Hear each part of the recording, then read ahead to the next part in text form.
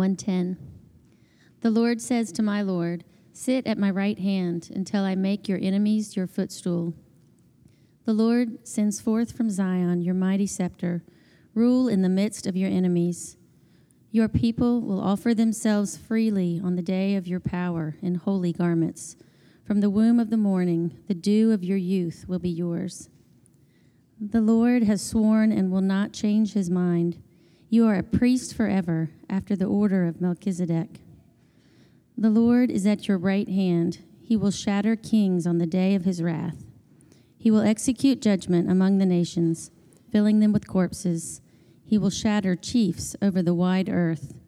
He will drink from the brook by the way. Therefore, he will lift up his head.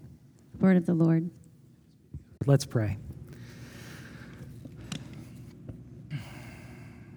Lord Jesus, we pray this morning that you would calm our hearts and at the same time enliven them to your word. Lord, we pray that you would filter out distractions of our lives, our week, even things that are going on in our minds that are not focused on you and your word. We pray, Lord, this morning that you would make our minds and our hearts a welcoming place for your word to come in and transform us. Lord, use the words of this psalm to change us, to give us cause to rejoice in who you are. And we ask this in Jesus' name. Amen.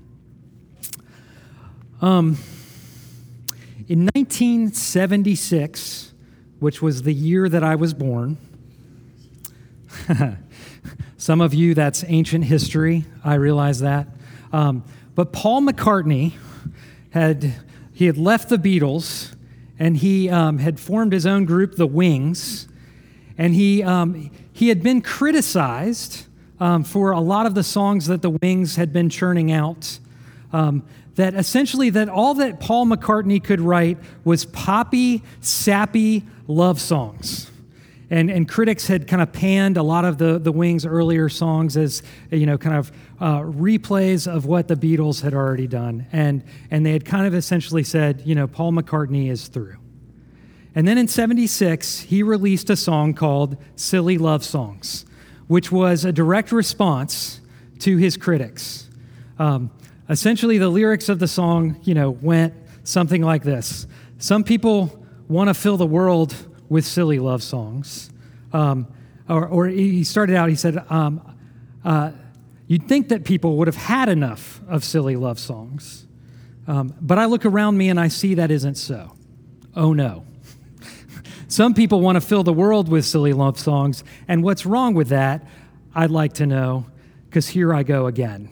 And then the substance of the song essentially was, like the chorus was simply the words, I love you, over and over again.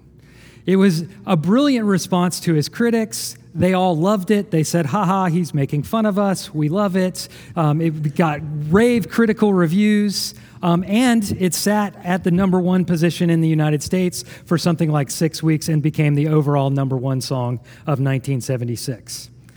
I have used it on every mixtape that I've made for my wife. I sing it to my kids when they're going to bed at night, over and over again. I love that, and I love Paul McCartney. I grew up being a big Beatles fan. He was my favorite Beatle, and I love that he wrote that song in the year of my birth. It's a great song.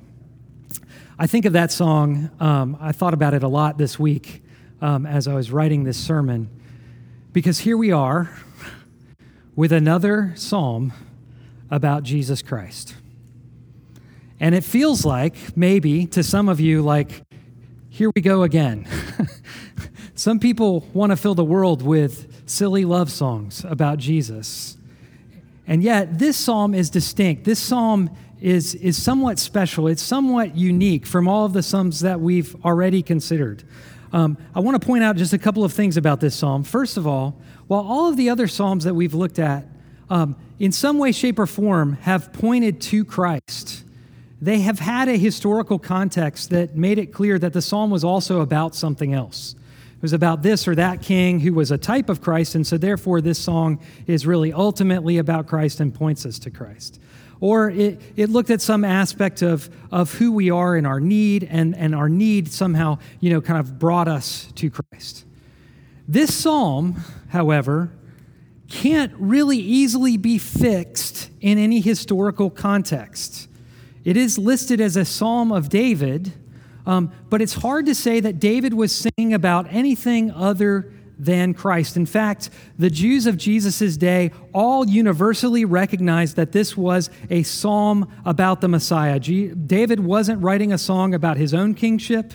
He wasn't writing a song about his son's kingship. He wasn't writing a song about Saul's kingship or any other king. He was writing about a coming king who would be a more full and more complete king than he could possibly imagine in his current context.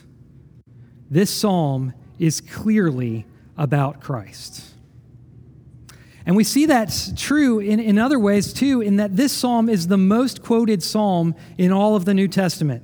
Verse 1 alone is referenced directly 5 different times and alluded to at least 12 to 15 other times in the New Testament, just verse 1.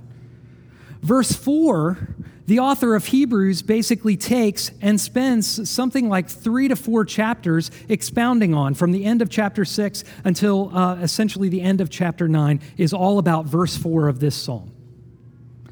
So the New Testament grabbed onto this psalm and recognized that it was about Christ in ways that really no other psalm could lay claim to. And so I want to look at this psalm. I want us to bask in this psalm. I want us to soak our hearts in the words of this psalm this morning. And I want to kind of tease out the structure of this psalm as kind of our outline for our sermon this morning. There are within this psalm 2 oracles or royal decrees of God. So I want to look at those. There are also 2 separate addresses in which the psalmist addresses first God the Son, Jesus, and then God the Father. Okay? So there's 2 decrees and then also 2 addresses. And then finally, I want to look at a hidden speaker of this psalm. Okay? Now, just to kind of highlight for you the structure of the psalm, do we have the slide that I put up? Okay. I want you to see, if you look on what I've done in classic Kay Arthur inductive Bible study method, just for you, for those of you who know what that is. If you look at verse 1, what I've done here is I've put, essentially, anything that refers to God the Father, Yahweh, I have put in red. I've put in red things that refer to him, and I've put in red his words, right? A lot of you have red letter edition Bibles where the words of Jesus are in red. I like the Bibles that actually go back into the Old Testament and put the words of God the Father also in red. That's a really powerful thing. If you read the Old Testament with that, where you actually see God's words in red, it gives you some sense of their weight. Well, I've done that here. And then I've taken and I've put in blue words that refer to the Son, right? And you can see that right in the first verse, right? The Lord, notice that Lord is in all caps, L-O-R-D. That's because the Hebrew word for Lord there is different than the Hebrew word for Lord that's in blue. The Hebrew word that's in red is essentially Yahweh, right? It's the name of God. And the Jews, out of respect for that, went through their Bibles and they changed it. And Christians, out of respect for that name, have gone through their Bibles and changed it. But to indicate that that's what that word is, oftentimes in English translations, the word Lord appears in all caps to indicate that that's talking about the Lord, Yahweh. So that's that word. He says, to my Lord, right? Notice that's blue, and that's the Hebrew word Adonai.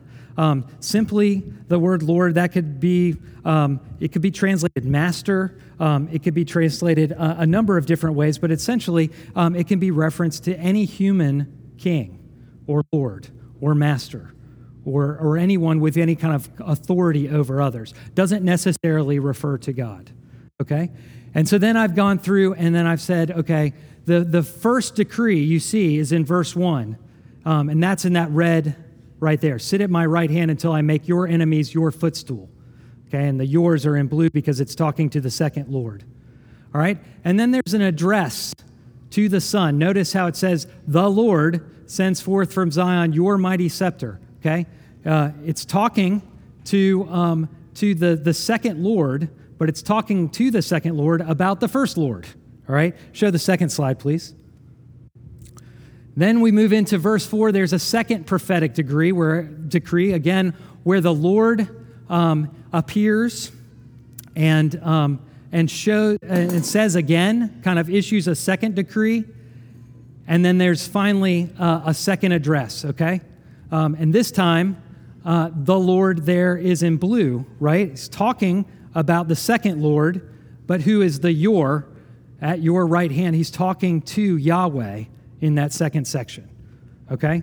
So does that give you some sense of kind of the structure of this psalm? I wanted to do those visual aids to just kind of help indicate that. You have the two prophetic decrees and then the two addresses. So let's start by looking at the two prophetic decrees. We're going to look at those together. So first, in verse 1, you want to go back to the first slide? Yeah, great. First, in verse 1 is the first decree. The Lord says to my Lord. The first thing I want you to see about this is, like David, he's not talking about his sons, right? Earlier I spoke about Psalm 72, and I said that David was actually writing a coronation psalm for Solomon, and that was meant to be essentially a type that never found its full, complete fulfillment until the Lord Jesus came. In this section, David's not talking about his son Solomon, because he wouldn't ever have referred to his son Solomon as my Lord. Jesus picks up on this in Mark chapter 12. Jesus quotes this very psalm. Basically, the context of Mark chapter 12, all of the scribes and all the Pharisees and all the Sadducees and all the Herodians come to Jesus and they try and stump him. It's like, stump the guesser. And they keep coming to Jesus and they start asking him all these questions, and he's knocking them all out of the park. He's showing his mastery of Scripture well and above all of them. And then that section concludes in Mark chapter 12 with Jesus quoting this verse. And what he says is essentially, how is it that the Jews, that you scribes, can say that the Messiah is a son of David? How can you say that he's merely a son of David?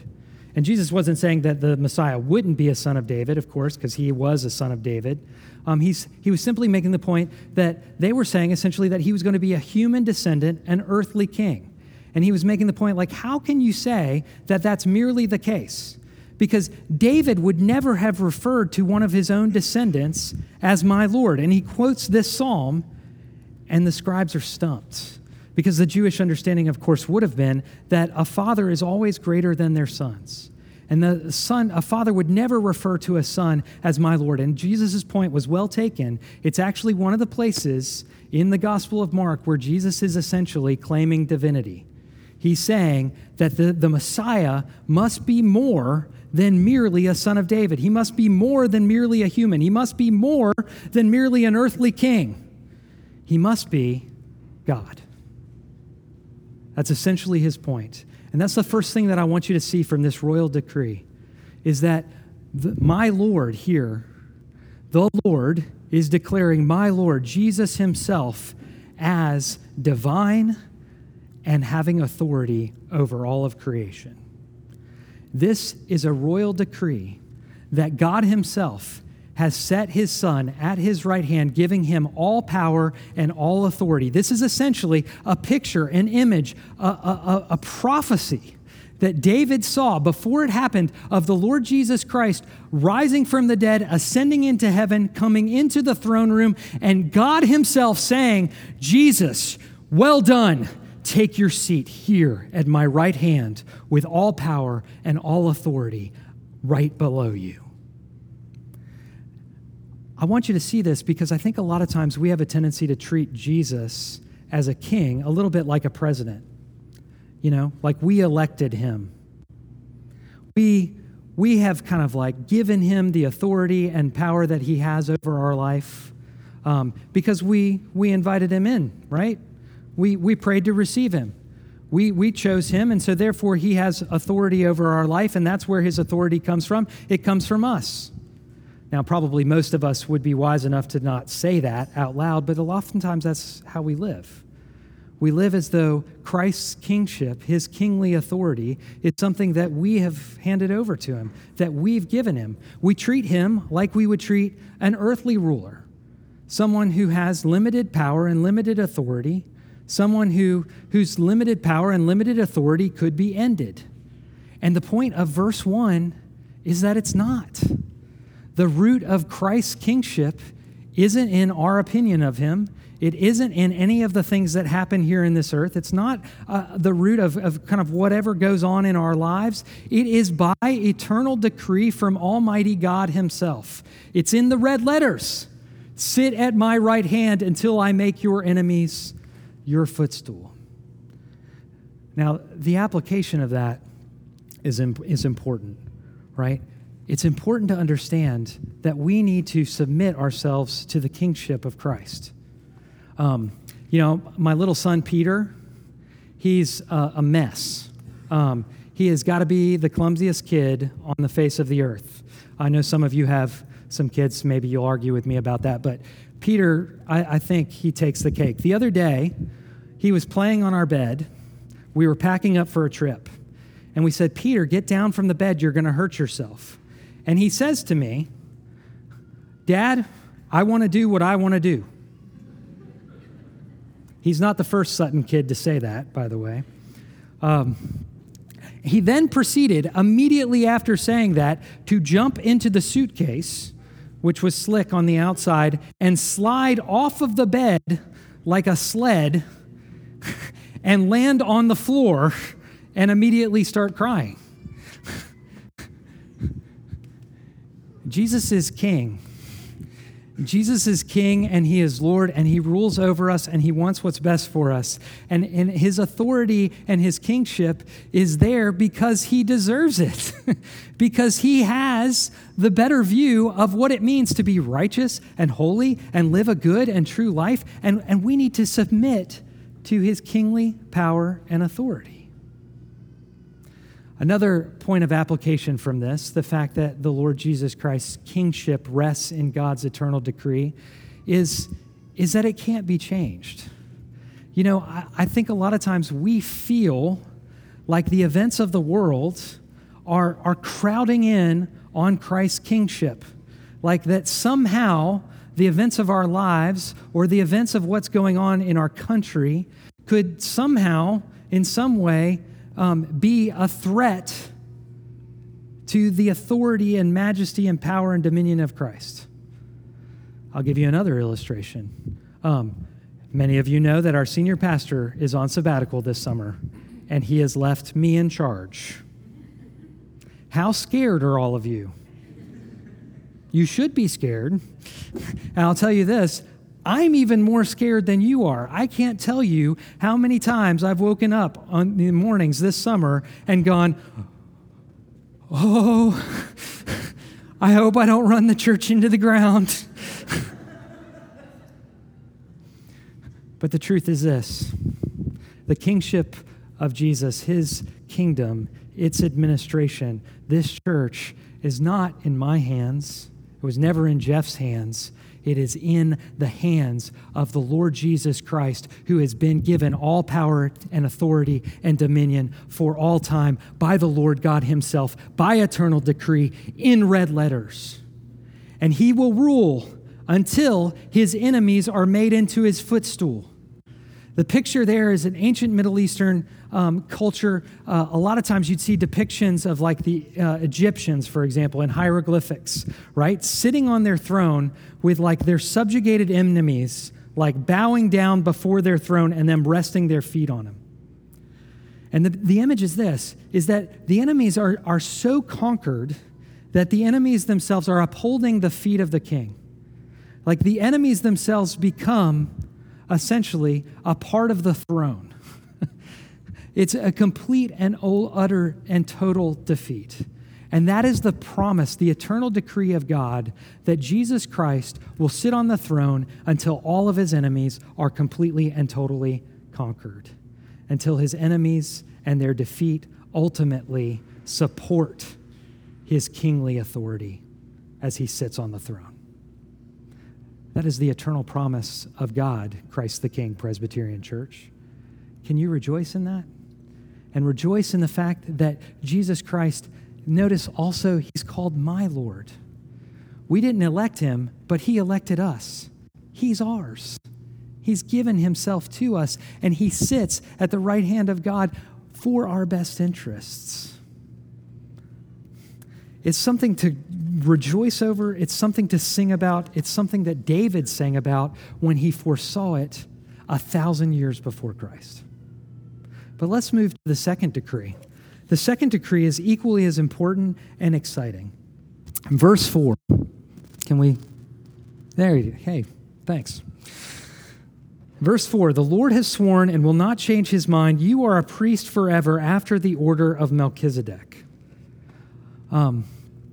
Jesus isn't just a king. He's not just seated at the right hand of the throne of God in kingly authority. He also sits at the right hand of God as a priest. Melchizedek is an interesting reference. You first encounter Melchizedek in Genesis 14. Melchizedek is this kind of mysterious figure. He's the king of Salem. His name means king of righteousness. Salem means peace, so he's the king of righteousness and the king of peace. He is both a king and a priest of Most High God, it says in Genesis 14. Abraham basically comes back from going on a military campaign to rescue his nephew Lot. And he comes back, and Melchizedek, this mysterious figure, who's both a king and a priest, which wasn't supposed to happen according to Old Testament law, right? King and a priest. He shows up, and he blesses Abraham, gives him bread and wine, right? And then receives a tenth of all that Abraham had taken from the people that he conquered as he was taking back his nephew Lot. So this mysterious figure, many Christians recognize Melchizedek as a pre-incarnate form of Christ, that he actually came and blessed Father Abraham as this priest king from Salem, and all of the pieces fit for that, right? King of righteousness, king of peace, serving bread and wine. What does that sound like? Communion, right? Offering blessings, receiving a tenth. Maybe he's Jesus. The author of Hebrews doesn't quite go that far.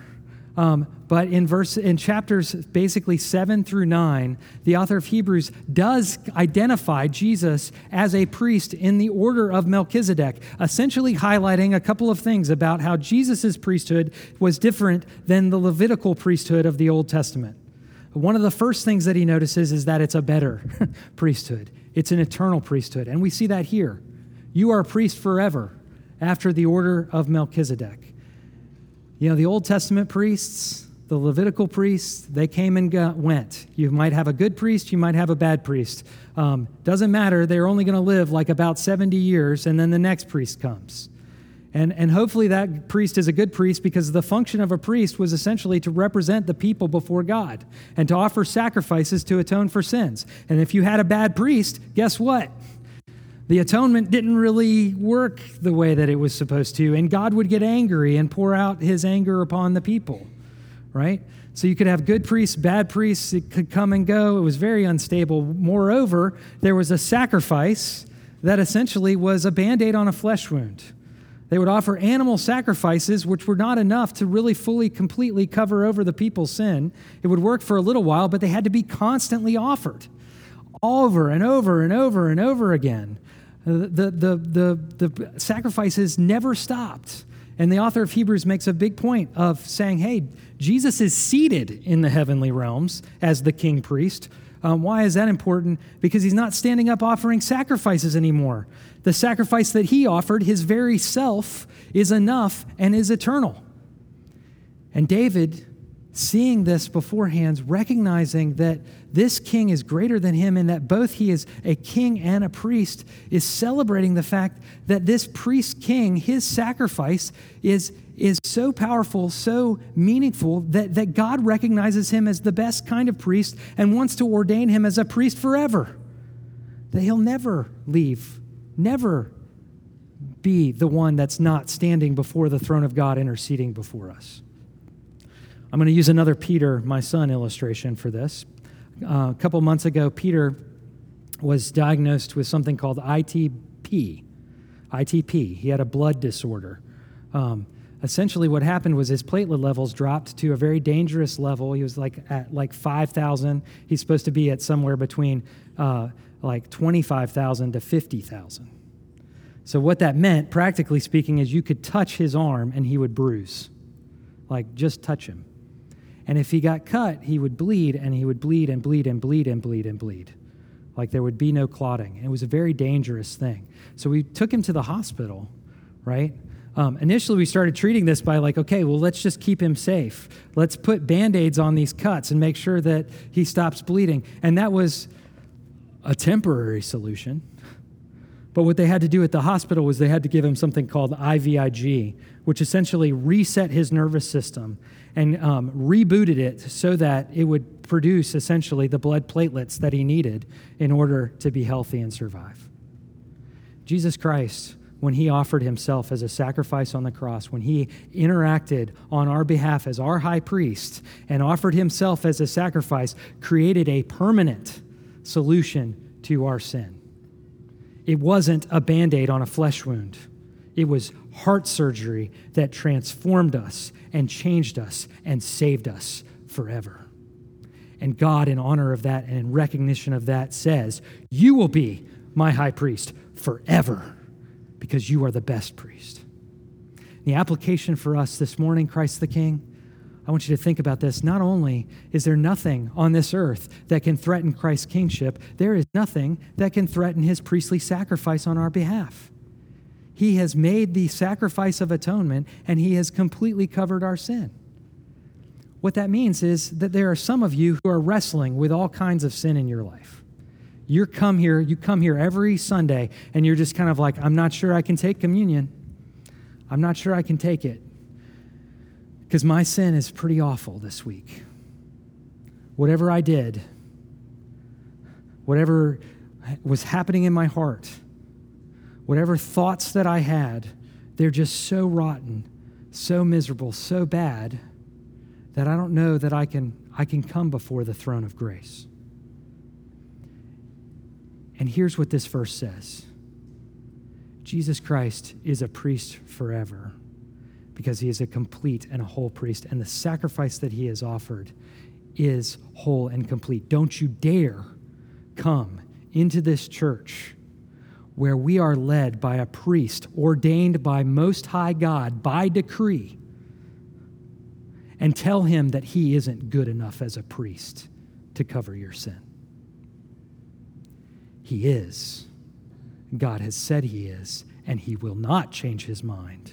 He will be a priest forever in the order of Melchizedek. Amen. You can come rejoicing in good standing because of the priest of Most High God, the Lord Jesus Christ. These are the two decrees. And now let's look quickly at the two addresses. The first address is in verses 2 through 3. So if we look at this again, remember this is an address to the Son. After the first decree, David says, the Lord, that is Yahweh, sends forth from Zion your mighty scepter, Jesus. Rule in the midst of your enemies, Jesus. Your Jesus people will offer themselves freely on the day of your power in holy garments. From the womb of the morning, the dew of your youth will be yours. Real quickly, those verses, what are they saying? Obviously, this is real poetic language. Verse 2, the Lord sends forth from Zion your mighty scepter, rule in the midst of your enemies. The picture of a scepter in the ancient Near East is, right, it's like the stick, right, the kings hold. A lot of times it has lots of pretty jewels on it. And it's real pretty and kind of ceremonial, and you think, okay, what is that? Is that for, beating the jester on the head when he tells a bad joke? What is a scepter for? The image is rooted in ancient Near Eastern kings. All kings throughout all ages, lots of times you find them with these scepters, but the picture is essentially a holdover from pasture life. It's like a shepherding picture. It's pictured as a crook oftentimes in the earliest forms. So when God extends his scepter, and notice that it's the Lord, Yahweh, who extends Jesus' scepter. Notice the unity of action in that. Jesus' scepter is extended by Most High God. And the picture is one of like a shepherd over his sheep.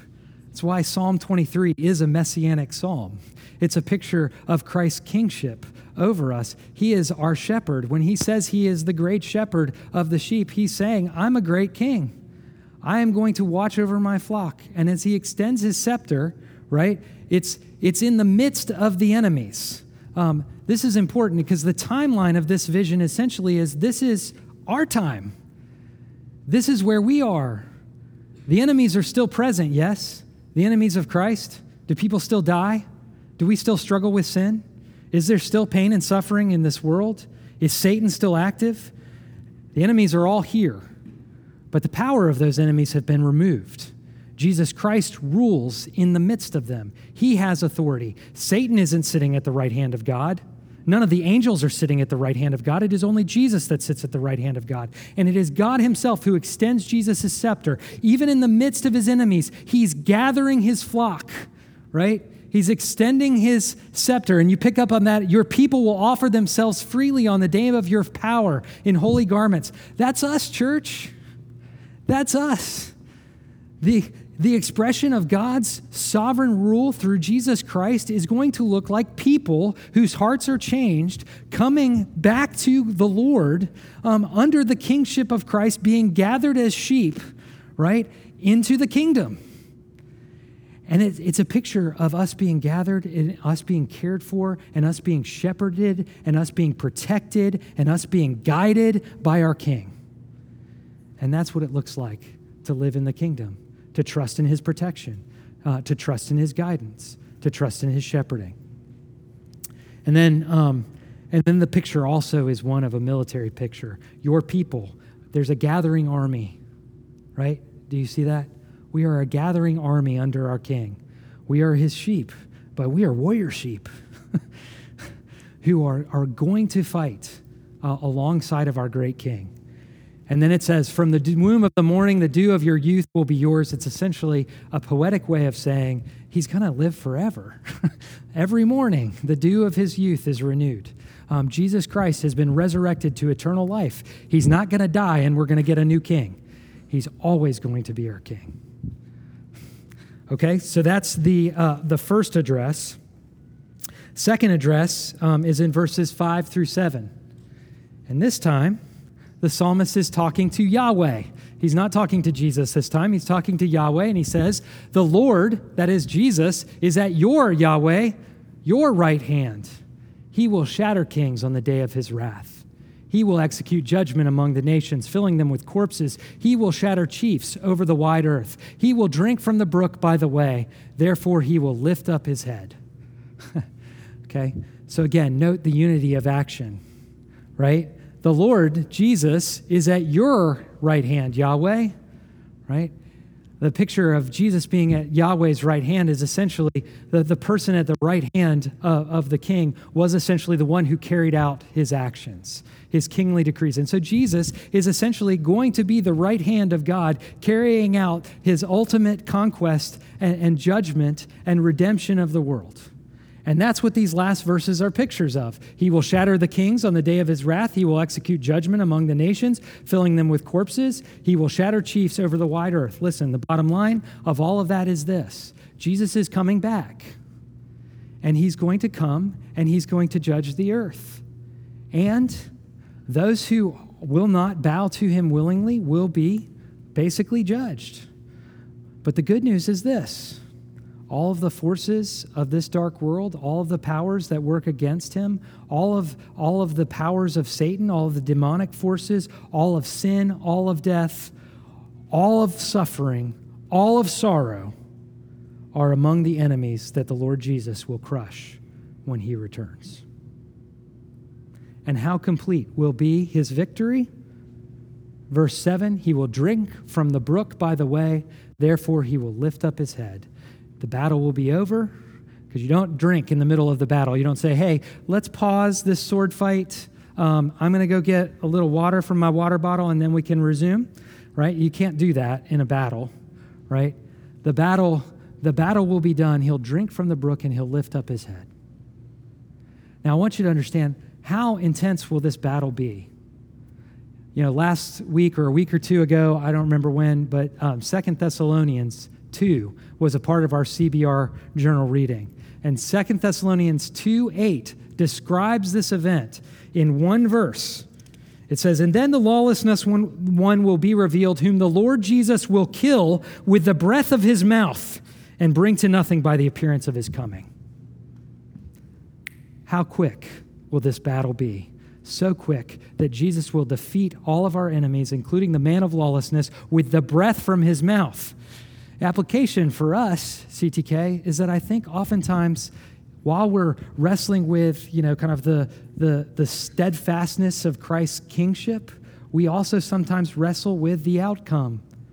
We fear what's going to happen in the future, but we know what will happen in the future. Just as David knew what would happen in the future, Jesus is going to come and conquer all of our enemies, and we're going to drink with him from the brook and lift up our heads in rejoicing. Do you believe in that? Do you revel in that? Do you live out of that? If so, then why are we so timid, Christians? Why are we so fearful? What have we to fear when we have the Lord Jesus, the eternal King Priest, who's going to cover all of our sins and fight on our behalf and beat all of our enemies with a breath? Answer: we have nothing to fear. The last thing that I want to draw out from this passage this morning is the hidden speaker. The hidden speaker of this passage. I want to look again, I mentioned this, Mark chapter 12, verses 35 through 37 is that section where Jesus addresses the scribes. I mentioned it earlier, the point of which is that the Messiah wouldn't merely be a son of David. Listen to these words very carefully, okay?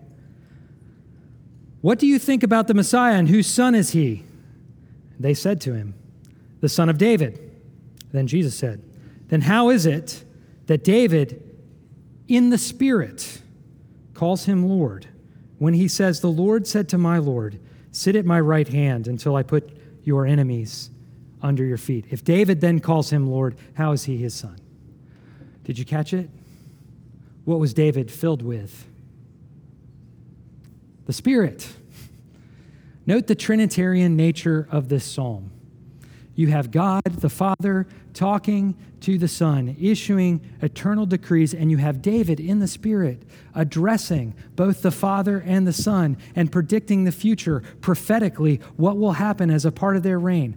I want you to imagine just for a moment, imagine yourself within the Trinity, and this conversation is happening, right? We're in eternity, right? So this is kind of separated from time to some degree. But the Lord, Yahweh, is reveling and excited about his king, Jesus, and he's inaugurating his kingship, and he's putting him on the throne, and he's celebrating his priesthood, and he's declaring that he will be a priest forever. And the Holy Spirit says at that moment, "Guys, this is awesome. Can we pause this for just a minute? I'm going to pop down to earth about 1,000 years before Jesus comes, and I'm going to enter into arguably the greatest poet of all time, and we're going to write a song about this. We're going to write a song about it, and it's going to be sung throughout the ages. I can't wait to sing about what just happened here, about you, Lord God, enthroning Jesus on the throne, declaring him high priest forever. We've got to go. We got to go down to earth. We got to get the best poet in history to sing about this. I'll be right back. I'll be back in time for Pentecost. Don't worry." And he zips down, and he fills David with the Spirit, and David writes this psalm, right? And then Jesus comes, and in order to declare to the people his kingship, he says, "Hey, you remember that song? You remember that song that 1,000 years ago, the one I'm unified with in the Holy Trinity, the Holy Spirit wrote about me? Hey, that song's true. That song's true." And then fast forward, Jesus ascends into heaven, and this actually, the first part at least of this takes place. And then Peter at Pentecost, right? The Holy Spirit comes back and he's preaching a sermon. You know which one of the verses that he references in his first sermon, right? Remember Pentecost where Peter's preaching and everybody hears him in whatever language that they're hearing in, right? What passage do you think Peter references in that sermon in Acts chapter 2? Psalm 110. This is a song that has been sung through the ages.